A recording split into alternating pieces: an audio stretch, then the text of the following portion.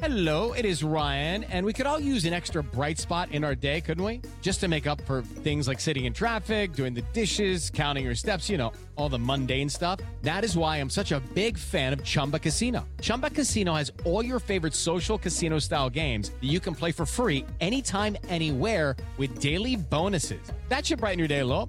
Actually, a lot. So sign up now at ChumbaCasino.com. That's ChumbaCasino.com. No purchase necessary. VGW Group. Void where prohibited by law. See terms and conditions. 18+. The Slate Political Gabfest is brought to you by Stamps.com. Buy and print official U.S. postage using your own computer and printer and save up to 50% compared to a postage meter.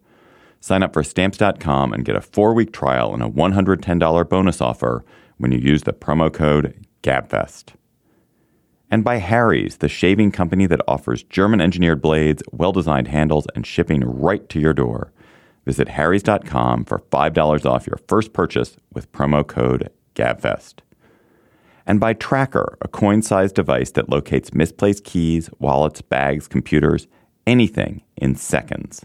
Make losing things a thing of the past. Get 30% off your first Tracker device by going to thetracker.com and using the promo code GABFEST. The following podcast contains explicit language.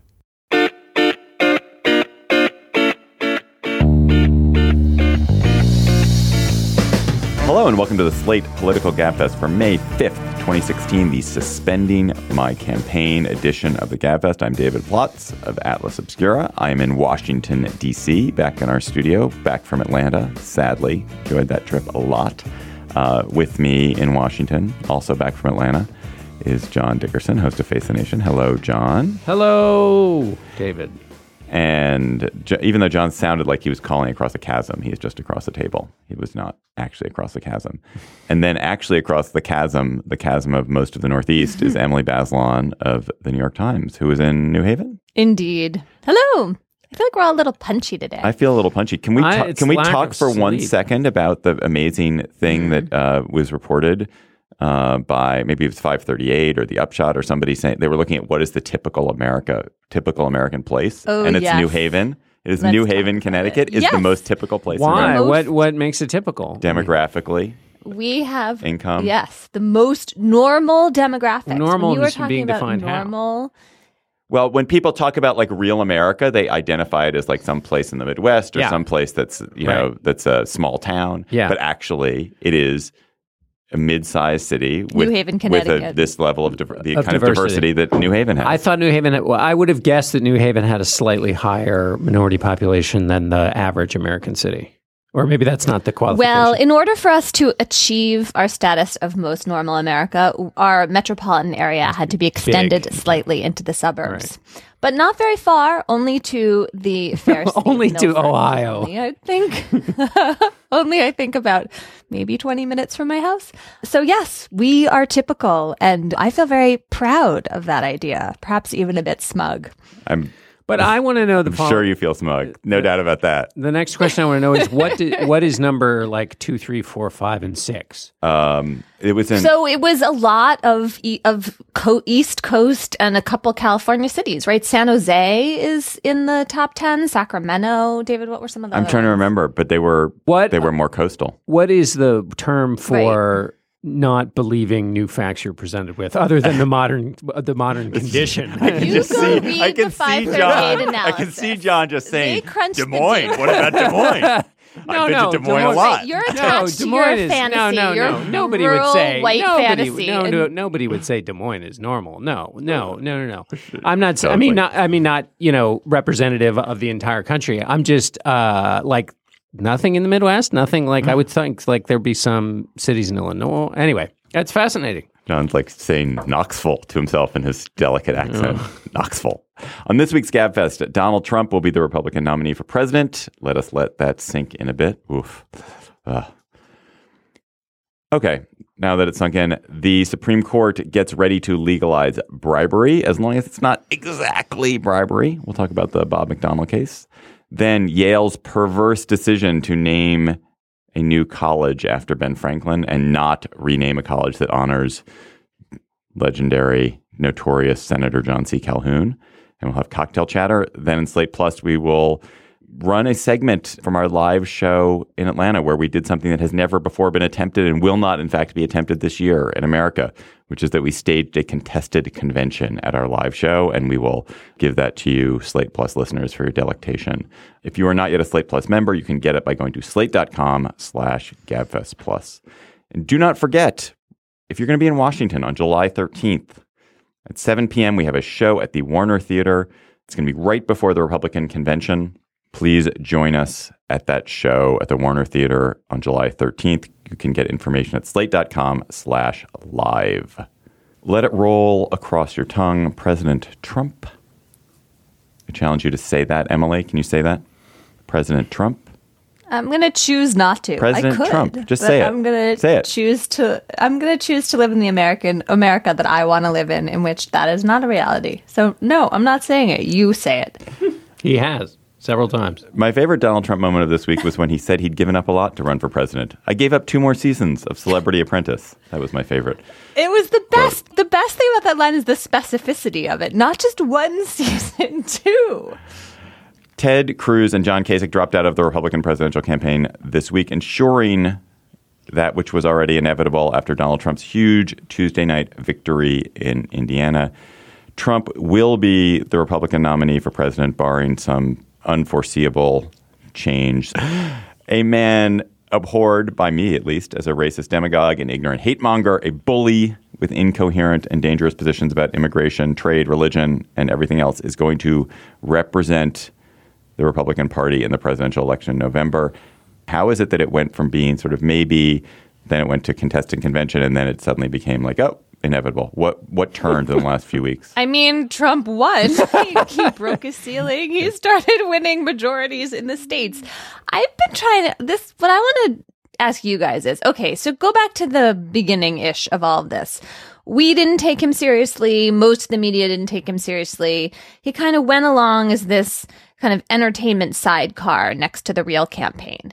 Then people sort of wised up a little bit. Oh, hey, look, this guy is actually really seems to have some purchase. Jeb Bush starts going after him in response to Trump, obviously, mocking the hell out of Bush. Bush mounted a pretty good attack, but it didn't work. And by then it seems like Trump was kind of Teflon, and no matter what outrageous thing he said, the people who he's appealing to stuck with him. Not necessarily because they agreed with everything, but because they believe that underneath he is going to fight this rigged system that is hurting them, and that he's speaking the truth in a way other politicians don't, which at moments, like, I understand that appeal of his too. And then what? And then Marco Rubio kind of flames out, and we have this effort by Ted Cruz, a pretty strong effort to mount a real challenge. It seems like Cruz is going to turn it around, maybe at some point at least, to challenge him at the convention. And then Cruz had such a limited appeal, right? He could never really get beyond his conservative base, and Trump just kind of steamrolled by everyone. It's like there are all these moments along the way where you could have imagined it happening differently, but they all lined up for him. Was that a question? Didn't that start as a question? I can't remember. Well, no, it was one of those really terrible kind of senatorial questions where I used pretending to ask you a question as an excuse to go on a long rant. But what do you think? Was this inevitable? What were the key moments along the way at which it could have gone differently? And why didn't it? Well, John will give the definitive answer in a minute. I'll give a few of the reasons I think it happened. One, there were too many candidates to begin with. So Trump was the most interesting and dominant sort of public figure in that field to begin with, and so he led from the polls from the beginning. That's what we forget, is that even though he was a joke, he was always ahead in the polls in that large field. That large field, no one had the incentive to really go after him for a very long time, because it was a suicide mission. And why would you take yourself out? You would assume that Trump would wash out on his own. He didn't have to spend money. The others did have to spend money because he was getting free coverage, and he was able to pay for things that he wanted to pay for. And he also didn't have to spend time worrying about that. The season was sort of compressed compared to primary seasons in the past. Like the period which really mattered, where certain candidates had to win and start to develop, was actually a relatively short period in February and March. And so Marco Rubio, who had I think the potential to sort of catch fire and maybe break out and become that number one challenger. Just didn't do it in that period, and then he was gone. So I think those are some reasons. John, what are the other reasons? Yeah, all of those are quite right. I think the surprise in his candidacy was that people who had been so angry at the betrayals and position switching of their Washington politicians, we knew they were angry. That's what the whole Tea Party movement was about. But that they would pick somebody who had so many more changes of positions and who, sometimes in the same conversation, that they would choose somebody who exemplified in so many different ways the key thing that people were so upset about was what is a little confusing. But what is understandable and what is most important in the conversations that I've had with voters and in focus groups and all of that is that this sense of betrayal with Washington politicians who came into power, Republicans in particular, who came into power and did nothing, who always seemed to have a careful, meaningless answer to why they're not doing anything about immigration, to why they're not doing anything about the economic conditions. He provided clear, simple answers. He didn't give a damn. And the entire Ben Carson candidacy was launched roughly based on a talk he gave at the National Prayer Breakfast in which he talked about the corrosion of political corruptness. And you saw in that the kind of starvation for politicians who would say something meaningful, the irritation with kind of careful PC culture.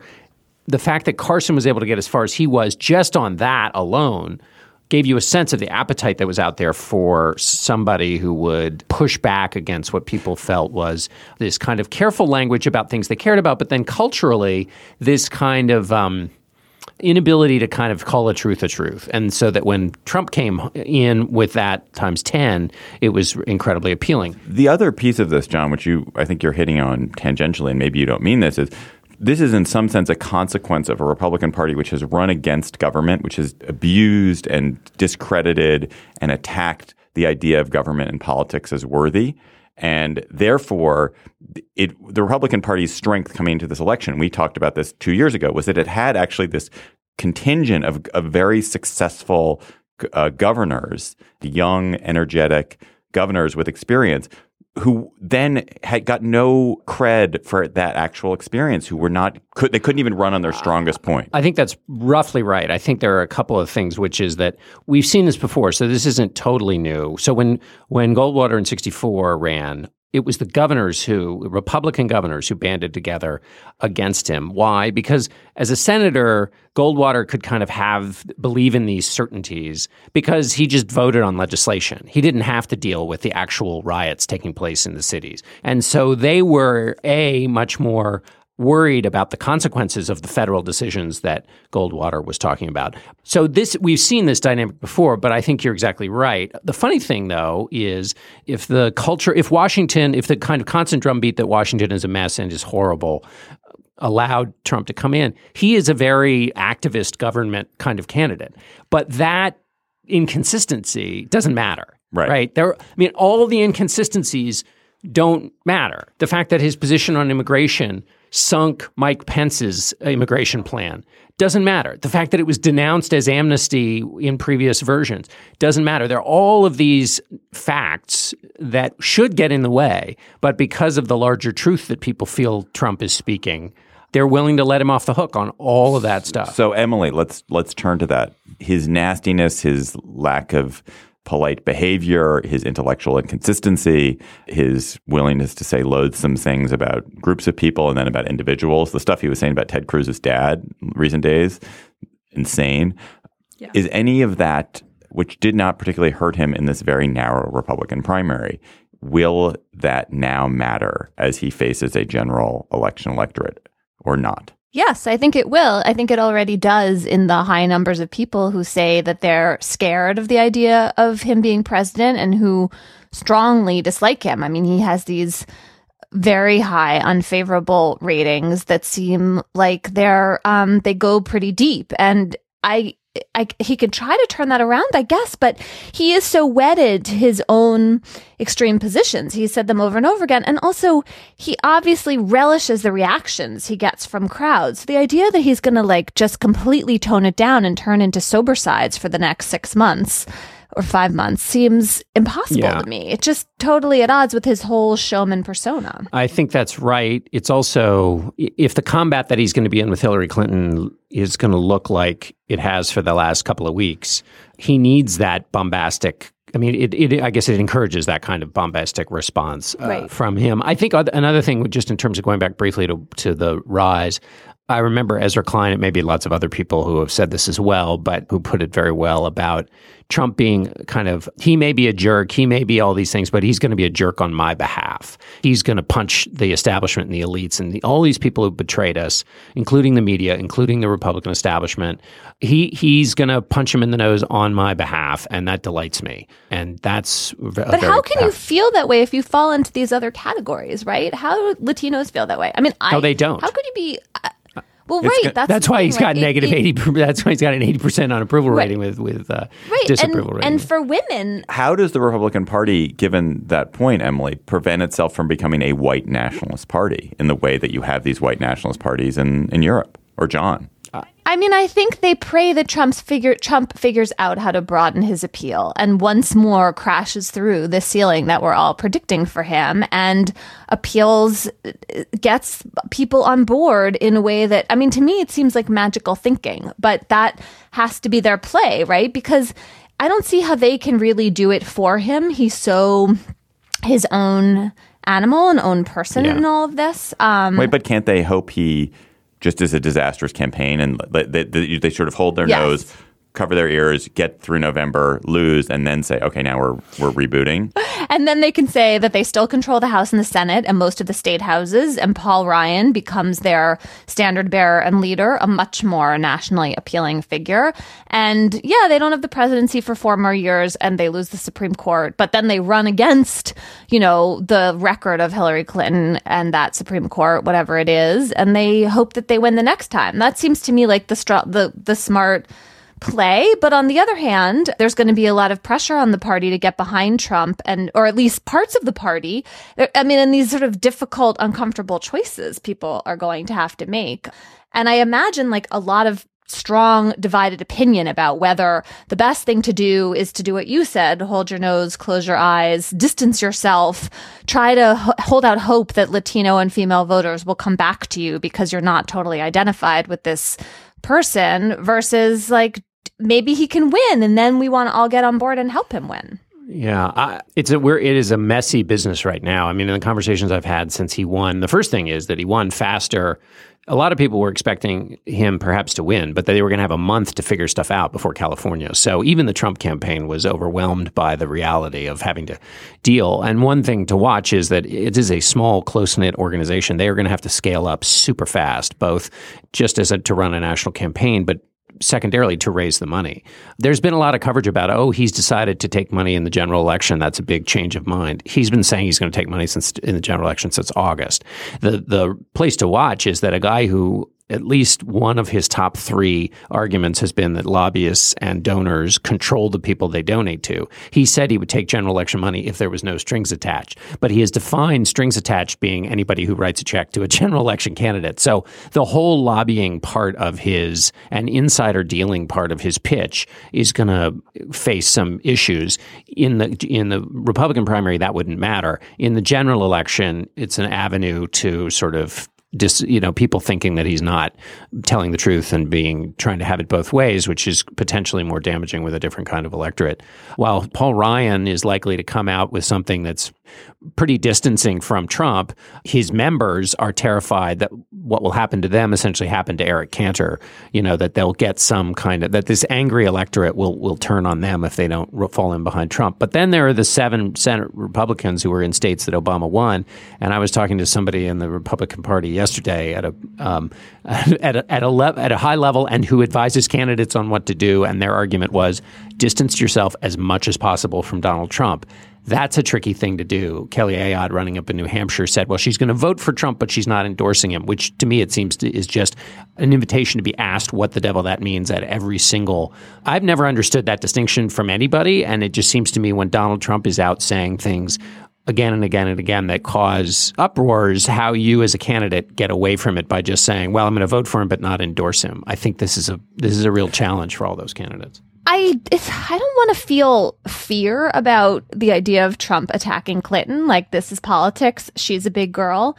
But I do. I feel fear of all the misogyny and ugliness that is going to get unleashed during this campaign, and the coarsening of the debate, and the idea that my kids are going to have to listen to all of these things come out of the mouth of a major presidential candidate. All the things that have already come out of his mouth and are already making their way into attack ads. It just feels like this public display of demeaning ugliness toward women that I wish we would be spared. And I guess you could say, like, okay, let's just put it all out there, then we know where we stand. But I don't want to live through that. I don't need to hear all of that. It's going to be a pretty coarse conversation that's going to happen. Even forget the attacks on Hillary Clinton. I mean, so Donald Trump has re-upped on his view that Muslims should be banned from new Muslim immigrants should First be banned 100 from days. America, and that undocumented workers should be deported immediately. So I think it's good to have those frank conversations, because he has tapped into a feeling that is out there, whether we have a conversation about it at the dinner table or not.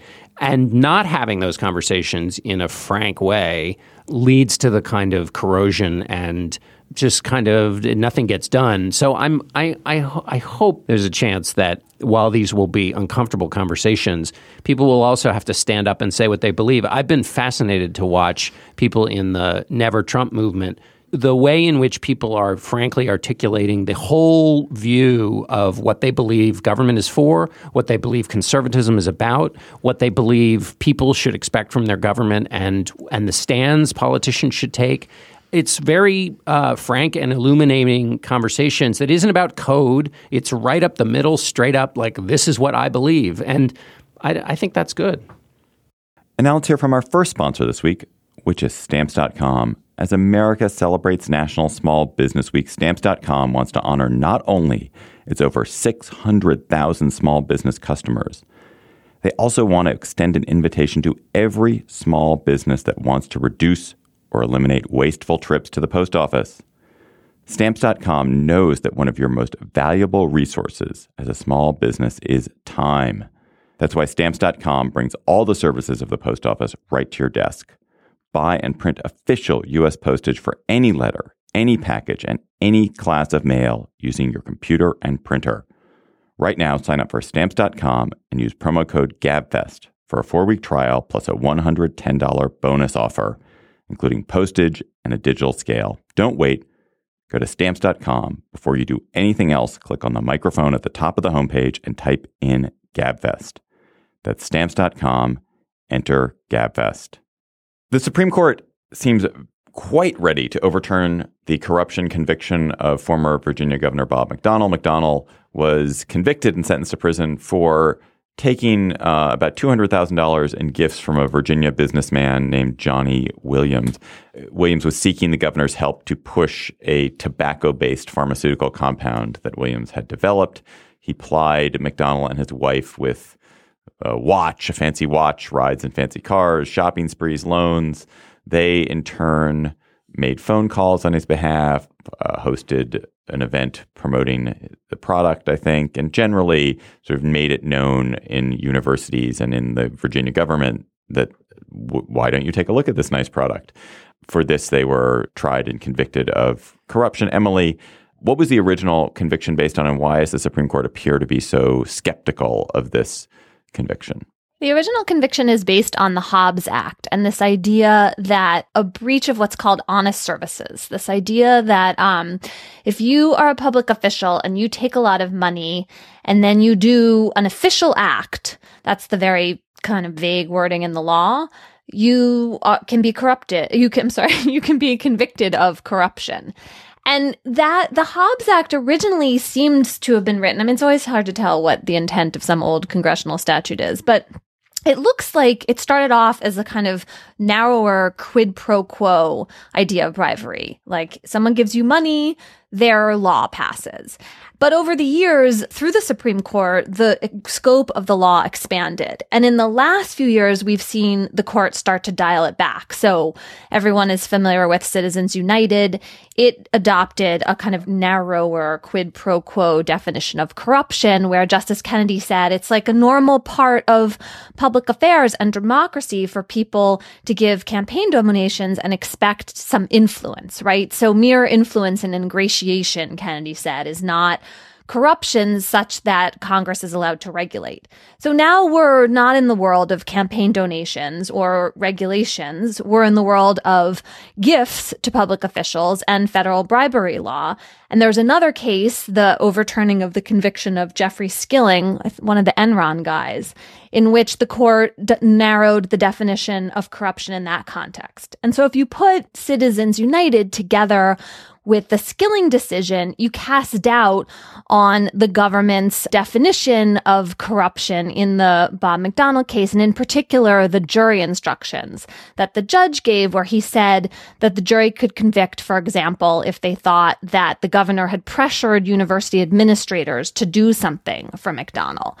Maybe that's too broad. Maybe that's like normal course of business for the government. That's what Justice Breyer and Justice Kennedy were suggesting at oral argument. And one other piece of this, which is important and I feel like has been overlooked in some of the coverage, Virginia at the time had no law that made all this Rolex watch acceptance by the governor illegal. So because he disclosed it all. Now Virginia does have such a law, and many of the states have laws that just say you're not allowed to accept a gift.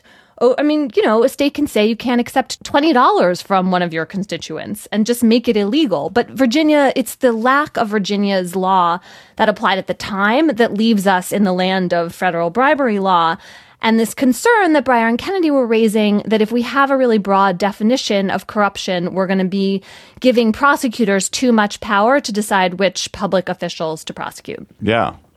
Right. So Virginia did, I think, because it had this sort of honor code tradition, honestly, that comes out of UVA, but that made it all the way into the Virginia state legislature. There was this sort of we're honorable people here, and of course we won't be corrupted. So it actually never had the laws on the books that a lot of other states did about gift giving and that form of corruption. Isn't simply fixing those gift laws enough? It does seem like that was the main thing. Yes, I do think that would solve a lot of the problem here. And if you look at the statute that Virginia has adopted, it's really broad. They're talking about public officials not being able to accept any gift or gratuity or promise to make a gift or do any act beneficial to the person who gives the gift, et cetera, et cetera. So it does seem like that is an obvious way to attack and prevent this kind of behavior. Isn't corruption fine, John? Isn't a little bit of corruption okay?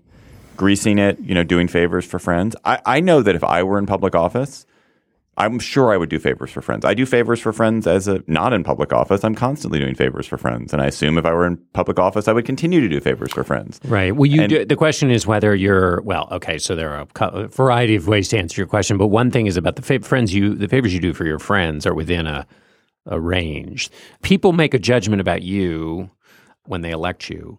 Then your friends kind of come along with you. And so you can have commerce with your friends. You do a favor for them. They do it for you. But it's within, presumably, you've been determined to be a decent person. If I can buy your friendship instantly by giving you a bunch of watches, then this isn't a friend. You can't instantly. FYI, don't care about watches. Don't wear one. Don't give me that. That's not what I want. Go ahead. It's funny. I love my watch, but I don't care what kind of watch. Well, I do care, but I mean, it's a $20 watch. So anyway. So that's the watches are not going to do it for you guys. We'll have to find your weak spot. A good vacation, maybe. So I guess that's of course the big distinction is that I shouldn't be able to so quickly buy myself into your friendship through just simple money. But back to your other point, which is yes, I think we've learned that the relationship game is basically what gets people through mostly all their jobs. I mean, you need to do favors for people. You need to lean on people, and they then need to be able to know they can lean on you.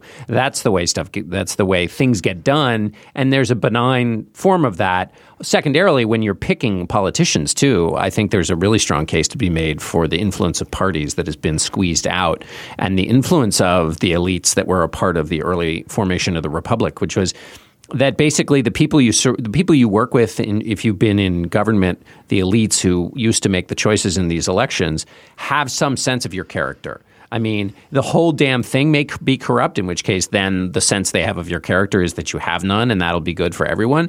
But another view of it is that they've seen you in pressure situations. They've gotten the closest association with you and can make a judgment, as opposed to somebody who's just learned about you a week ago and liked something they heard you say while they were walking through the living room and the TV was on, and that they base their vote and therefore giving you power based on that.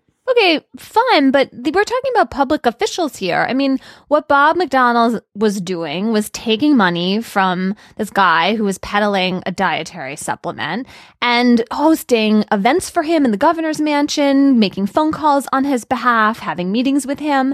So the legal question under the Hobbs Act, were those official acts? Is that enough? Or should the prosecutors have had to show that Johnny Williams actually got something in return? And if you're going to up the ante that much, if you're going to be only in the land of quid pro quo, and then you're going to require proof that the money attained its end, that's like a really high bar for prosecutors to reach. That means you're almost in the land of requiring some kind of smoking gun, which is tough to get. And that would really reduce the role of federal prosecutors fighting government corruption. I'm not sure we really want to go all the way there either. Well, you make a perfectly fair point about that. I guess when I think about this more and holistically, that the move in the 20th century and the move with good government and progressivism was to generally say public officials should be incorruptible, that decisions should be made totally fairly. At the extreme end, it's like, let's get rid of earmarking. Let's get rid of any ability of politicians to steer things to themselves or to their districts. And I think that while particular improvements there are valuable, I don't think it's good for politicians to necessarily get rich by serving in public office.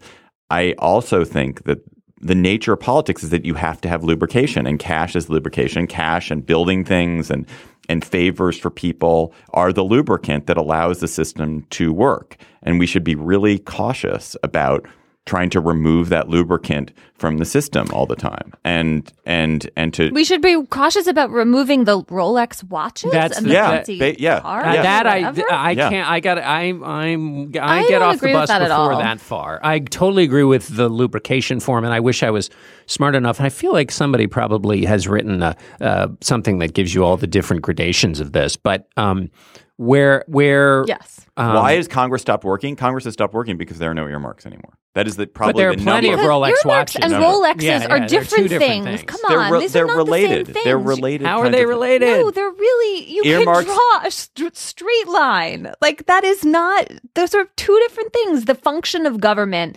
to, yes, like from the point of view of the recipient. They're not the same. You can outlaw the Rolexes under state law and keep the earmarks, right? Like that's not a hard line to draw. I'm not saying they're identical, but I do think they're shades of gray on a spectrum, and that when you get too high and mighty about outlawing all forms of public corruption and making sure people can't do favors and making sure there's less greasing, the end point is actually this purity that we have now in the national government, and that's a terrible place to be. I'd much rather have members of Congress taking bribes and pocketing Rolex watches and pocketing wads of cash, but also being able to earmark and thus being able to sort of do the daily business of government effectively than to have the system we have now. Right. So a little potential for the messiness allows enough good things to happen that it would outweigh it. Yeah. I can see that argument. So isn't that an argument in favor of the Supreme Court's ruling in Citizens United? Because, I mean, we've been blurring the line between gifts and campaign contributions, but earmarks, I think, really have to do much more often with campaign contributions. And the definition of corruption that Justice Kennedy adopted in Citizens United is narrow enough to allow for all kinds of the influence that you're talking about, David. I mean, I think it's crazy because it doesn't recognize the way in which that influence is corrupting. But maybe you feel like that's worth it. And also it doesn't. David's scheme, I think, assumes that all the people who are using the earmarks to grease their business are in the end moving towards a relatively benevolent goal. But it could also be possible that they're using earmarks to create legislation that only further feathers the nest of the people who give them donations. And therefore, because they're not virtuous at heart, the greasing of the skids is only moving them to a more dastardly end, as opposed to originally when you thought, well, they were in it for benevolent reasons. That would always check them at some moment in the quiet of their house. They would feel to be compelled to do the right thing. So that's probably another issue that that's very well put, John. And not to mention that you're increasing the influence of the people who have a lot of money and are able, right? So it has a warping effect and moves laws and policy in their direction. It does, but I guess when I look back at what's the period in American history where government worked relatively well and was a force for the most good, I sort of point it to maybe the progressive era through the early 1960s. Like if everything were Lyndon Johnson, America would be a great place, which is you have somebody who's entirely corrupt and is entirely personally corrupt too, and is benefiting hugely personally from shady, crooked deals, but is acting kind of in the public interest at the same time. And it is that corruption that enables the public interest to be served. But the thing about but that just happenstance that LBJ happened to be on the side that you think is the virtuous side. He could have been on the other side. And the progressive era to the early 60s is a time that was really good for white men in terms of law and policy making and not so great for other people. Also, the other progressive era from the 1890s and the 1920s was a response to widespread corruption. So true. In that case, you could argue, but yes, you want lots of corruption because the corruption will make the system so dirty and clotted and gross that people will rise up and call for emergency action, and that therefore will break through. That we have to go through cycles of binge and sobriety, but that's an argument that seems hard to sell. Now let's hear from our next sponsor this week, which is Harry's. Great quality often comes with a higher price, whether you're paying a little bit extra for a good cup of coffee or a lot more for a brand you care about. Cost and quality seem to go hand in hand. But one company that is breaking that pattern is Harry's. Harry's, as GabFest listeners know, is a fantastic company, one that I'm devoted to, and they make incredible razors at a great price and incredible accessories for your razors at a great price. And one of my great pleasures every week is coming home after being in New York and shaving off the crummy bits of my beard with my Harry's razor. It's a joy, something I genuinely look forward to. Harry's was started by two guys who are passionate about creating a better shaving experience. And the factory that produces their blades has been crafting some of the world's highest quality blades for nearly a century. With Harry's, you get superior shaving products for a low price. Their starter set is just $15 and includes a razor handle, 3 blades, and moisturizing shave cream. And shipping is always free. So go now to harrys.com and get $5 off your first purchase when you use the promo code GABFEST at checkout. That's HARRYS.com, promo code GABFEST. Yale College made a series of bizarre, nay, inexplicable decisions this week about race and its history under pressure from students after a pair of racially charged episodes last year. And in the midst of an expansion of its college system, Yale announced that A, it would stop referring to the heads of its colleges as masters. B, it would name the 2 new colleges it was building after. One would be named after Pauli Murray, a civil rights activist and a woman. The other would be named after Ben Franklin, not a civil rights activist and a man. And C, it would keep one of its colleges named after John C. Calhoun. It would remain Calhoun College. But this was couched in a lot of fluffy chaff about how it would use the Calhoun name to teach Calhoun's hard history as an advocate of slavery. This incident at Yale follows on lots of discussion on campuses about many, many things, but in particular, Princeton's debate about whether to rename the Wilson School that university has. It seems to me they botched this in all the ways they could possibly botch it. That naming a college after Ben Franklin, like Ben Franklin needs another thing named after him, seemed insane. He's another dead white guy, also a slaveholder, and it was named. Was he a slaveholder? I didn't know that. Although he released slaves and became an abolitionist. Yes. It was named because the donor of the money asked them to name Ben Franklin, but then Yale insisted totally uncredibly that, we didn't name it because he asked, but we took it. No, it was actually funny because they said he never demanded it. And so it was so polite of him. Essentially, he got his way by not insisting. It's really just so craven. That part also, Franklin had a minimal connection to Yale. Yes. So carry on. I've talked too much. You're at Yale, which is, of course, we know the heart of America. I was really upset by this decision, really saddened by it, and also really surprised because Peter Salovey, the president of Yale, had initiated this whole supposed dialogue about the John C. Calhoun name in the fall in response to the terrible shootings in Charleston, North Carolina. And at that moment, it seemed that he was suggesting to the campus that it was really time to rethink the memorializing of racist, segregationist figures. And then the students and a lot of other people, but largely the students, attended these sort of public listening events in which on campus the sentiment was very much in favor of changing the name.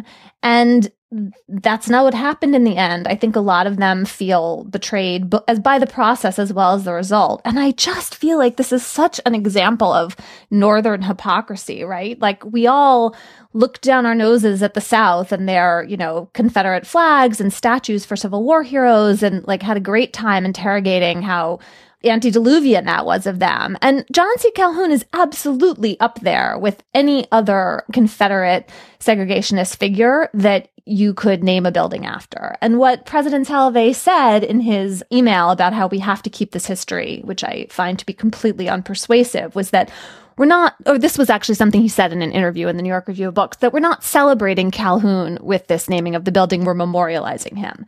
And that seems to me just a meaningless distinction. The kind of distinction that Kelly Ayotte was making between, voting for Donald Trump and endorsing him.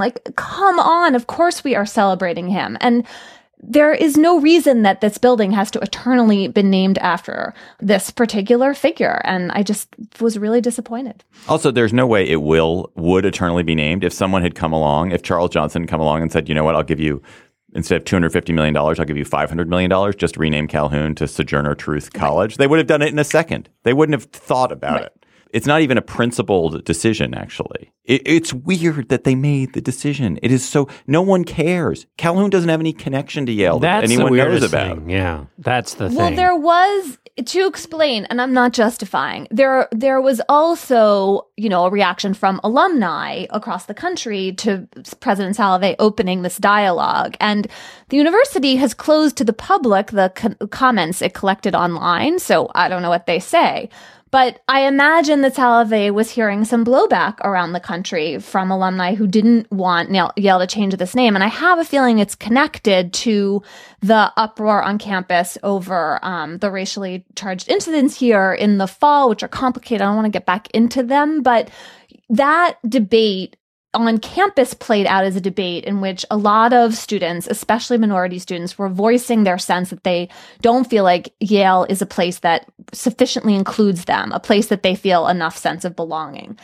Off campus, that played out as, Yale students can't handle free speech, which I think was deeply unfair to the students. They were exercising their rights to free speech, but I do think that's what happened. And so I worry that these things all got mixed up with each other in a way that the national rendering of that story made it seem as if to change the Calhoun name was somehow giving in to unreasonable demands the students were making to be coddled, which I think that's wrong. But I think that everything seemed to have gotten sort of jumbled here.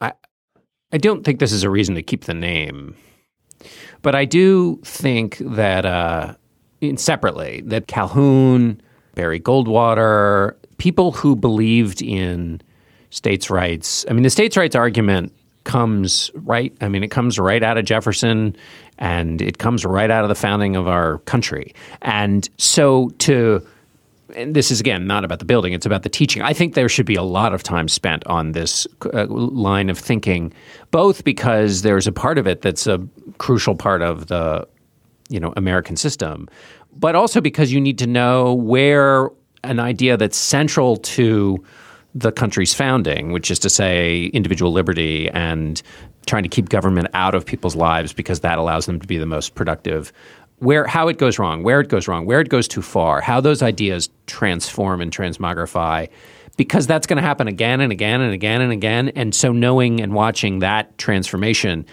is a crucial part of learning. So that's a tangent that doesn't really have to do with the building, but it's on my mind. Right. Well, no, I think it's important, actually, because it's about how we remember, right? So in this case, does it require that John C. Calhoun's name be emblazoned forever on this residential college where people have to? No, it means that you put up a plaque, you have a discussion series, a lecture in his name in which you interrogate these, right? There's so many ways. Yeah. Oh, yeah. Yes. No, that's what I'm saying. I'm not, I went down that road.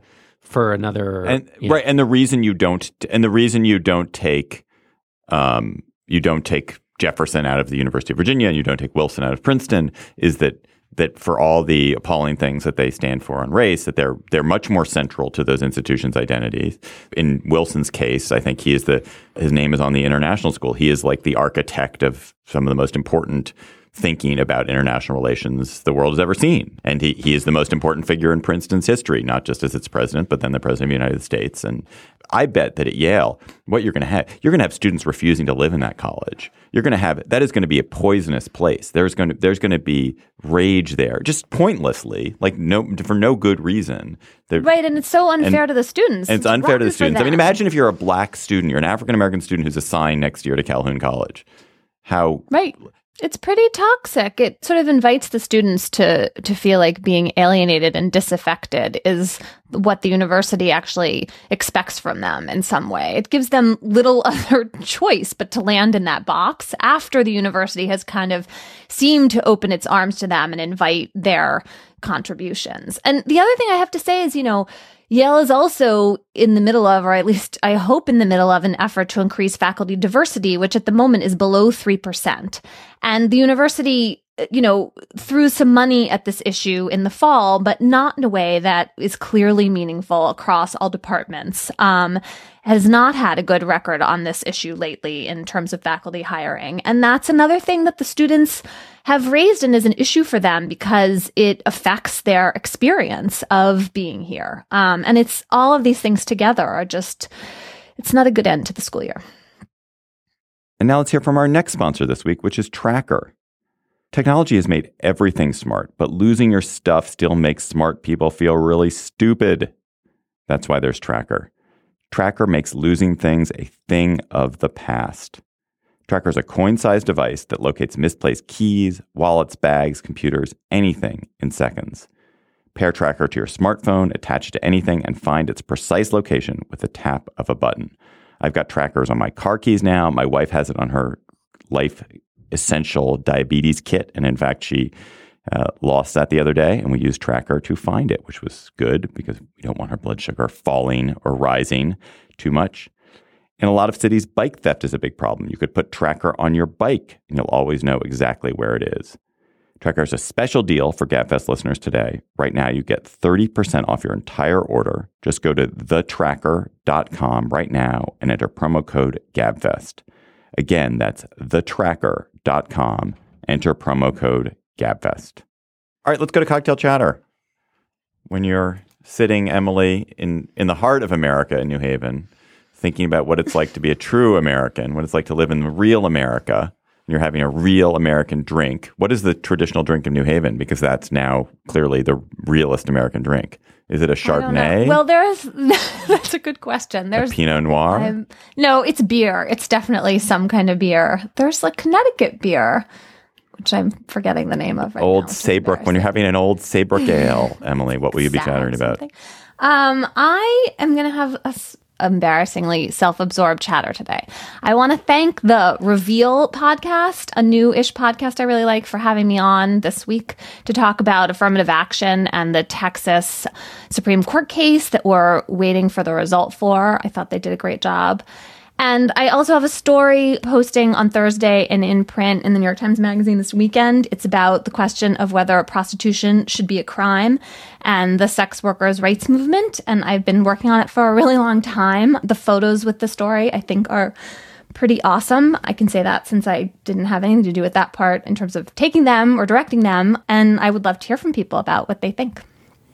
Emily actually talks about that story on the Double X podcast. So if you want to hear Emily talk more about that story, you can listen to the Double X podcast. Yes, they were super nice and had me as a guest this week. JD, what is your chatter? I have airplane-related chatter. The first is that I love that JetBlue for Mother's Day gave patrons, I think it's a 25% discount for if there is a crying baby on the plane. So they've turned a thing that is sometimes annoying when you're on a plane, though you may have fellow feeling for the poor parent who's trying to quiet their crying child. Doesn't that incentivize people to make babies cry? You probably don't have people that are cravenly making their babies cry. Think of all the baby poking that what could if be all the going other on passengers and the baby hair pulling? Yeah, it could. I guess I was thinking of it in terms of the parent, like sticking a tack into the poor child's tender foot. But I guess the parents get the discount too, or only other people get the discount? I think surely the parents get the discount. They should get the free ticket. Anyway, I just thought that was clever behavior. And then the second thing is this charming and totally quirky piece in citylab.com of this guy, Bruce Campbell, who lives inside of an old Boeing 727. Most of us think of extended periods of time inside airplanes as a special kind of unpleasantness. But he has made the case both in Oregon, where this 727 he's living in, and also in Miyazaki. He's trying to do the same thing, that they're perfect little dwellings. They'll last forever. They have everything you need inside them. The wings can be like your porch. And there's a great little documentary, a 2-minute long documentary of how he's retrofitted this 727. It's slightly disconcerting to see a 727. I think this was like a Greek airliner from the 1960s, to see it in the middle of a like nice field and the pictures are all from the fall. So it looks a little weird. You don't expect a plane to be in natural settings. And when you do, you think of it as like something's gone wrong.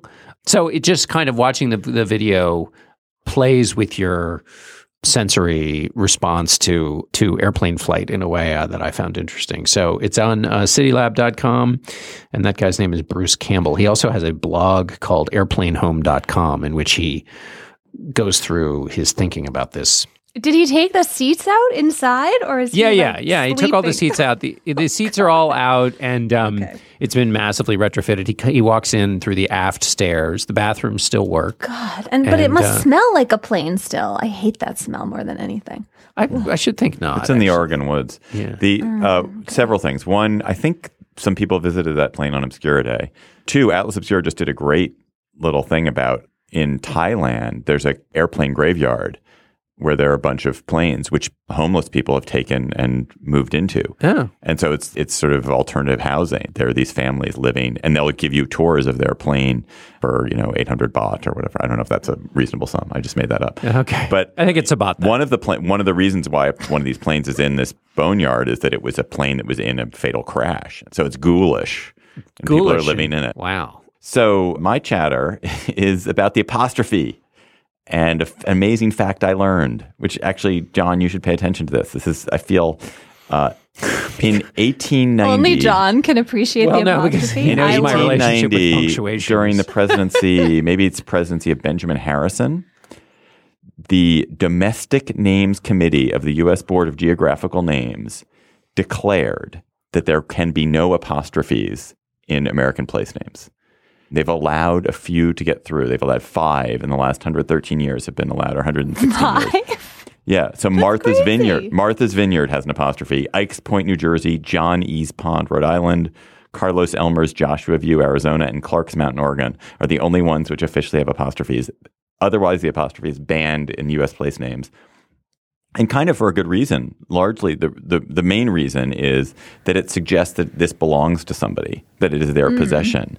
That is not the case in America. These are places of public access, and there are lots of places which you would think deserve. Harper's Ferry does not have an apostrophe anymore. Pikes Peak, no apostrophe, even though that was Pikes Peak. Johns Hopkins.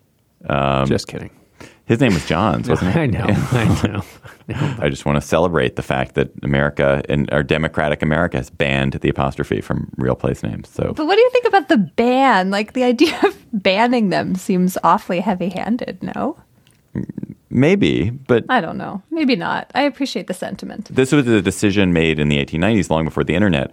But the internet also hates apostrophes. The internet doesn't want apostrophes, and so it's actually convenient in the internet era not to have apostrophes. Since both of you have been my editor at times, you know that I follow an implicit ban on commas. Yeah, they're not your favorite punctuation. Favorite punctuation? It's true. What is your favorite punctuation? I have a favorite punctuation. Well, in rough drafts, it's the dash, right? Because it's like it gets you through what you're doing and on to your next thought without slowing you down. What about you, Emily? This is similar. Impulse is the colon, right? It's basically like the punctuation mark with more gravitas that it accomplishes the same thing. What about you? Mine is definitely the colon because it fulfills my. I'm now going to just pause and really tell you what I think. All right. Our intern is Elle Biscard Church for just a little while longer. Our producer is Jocelyn Frank. Steve Lichtai is the executive producer of Slate Podcasts. Andy Bowers is the chief content officer of Panoply. The GabFest is part of the Panoply Network, and you can check out the entire roster of Panoply podcasts at itunes.com/Panoply. Our show page is slate.com/GabFest, which has links to what we talked about today, and to buy tickets to that live show in Washington at slate.com/live. Our email address is gabfest@slate.com. Our Facebook page is facebook.com/gabfest. And our Twitter feed is, of course, at Slate Gabfest. That is the most important of all. Subscribe to the Gabfest on iTunes and leave a comment and rating. For Emily Bazelon and John Dickerson, I'm David Plotz. We'll talk to you next week.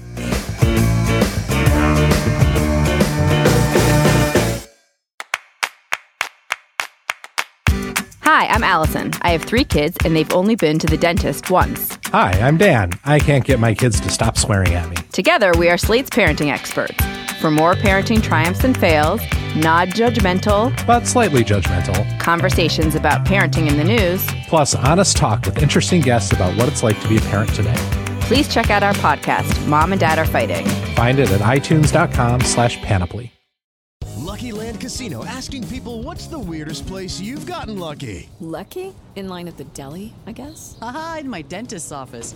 More than once, actually. Do I have to say? Yes, you do. In the car before my kids' PTA meeting. Really? Yes. Excuse me, what's the weirdest place you've gotten lucky? I never win and tell. Well, there you have it. You can get lucky anywhere, playing at LuckyLandSlots.com. Play for free right now. Are you feeling lucky? No purchase necessary. Void where prohibited by law. 18+. Terms and conditions apply. See website for details.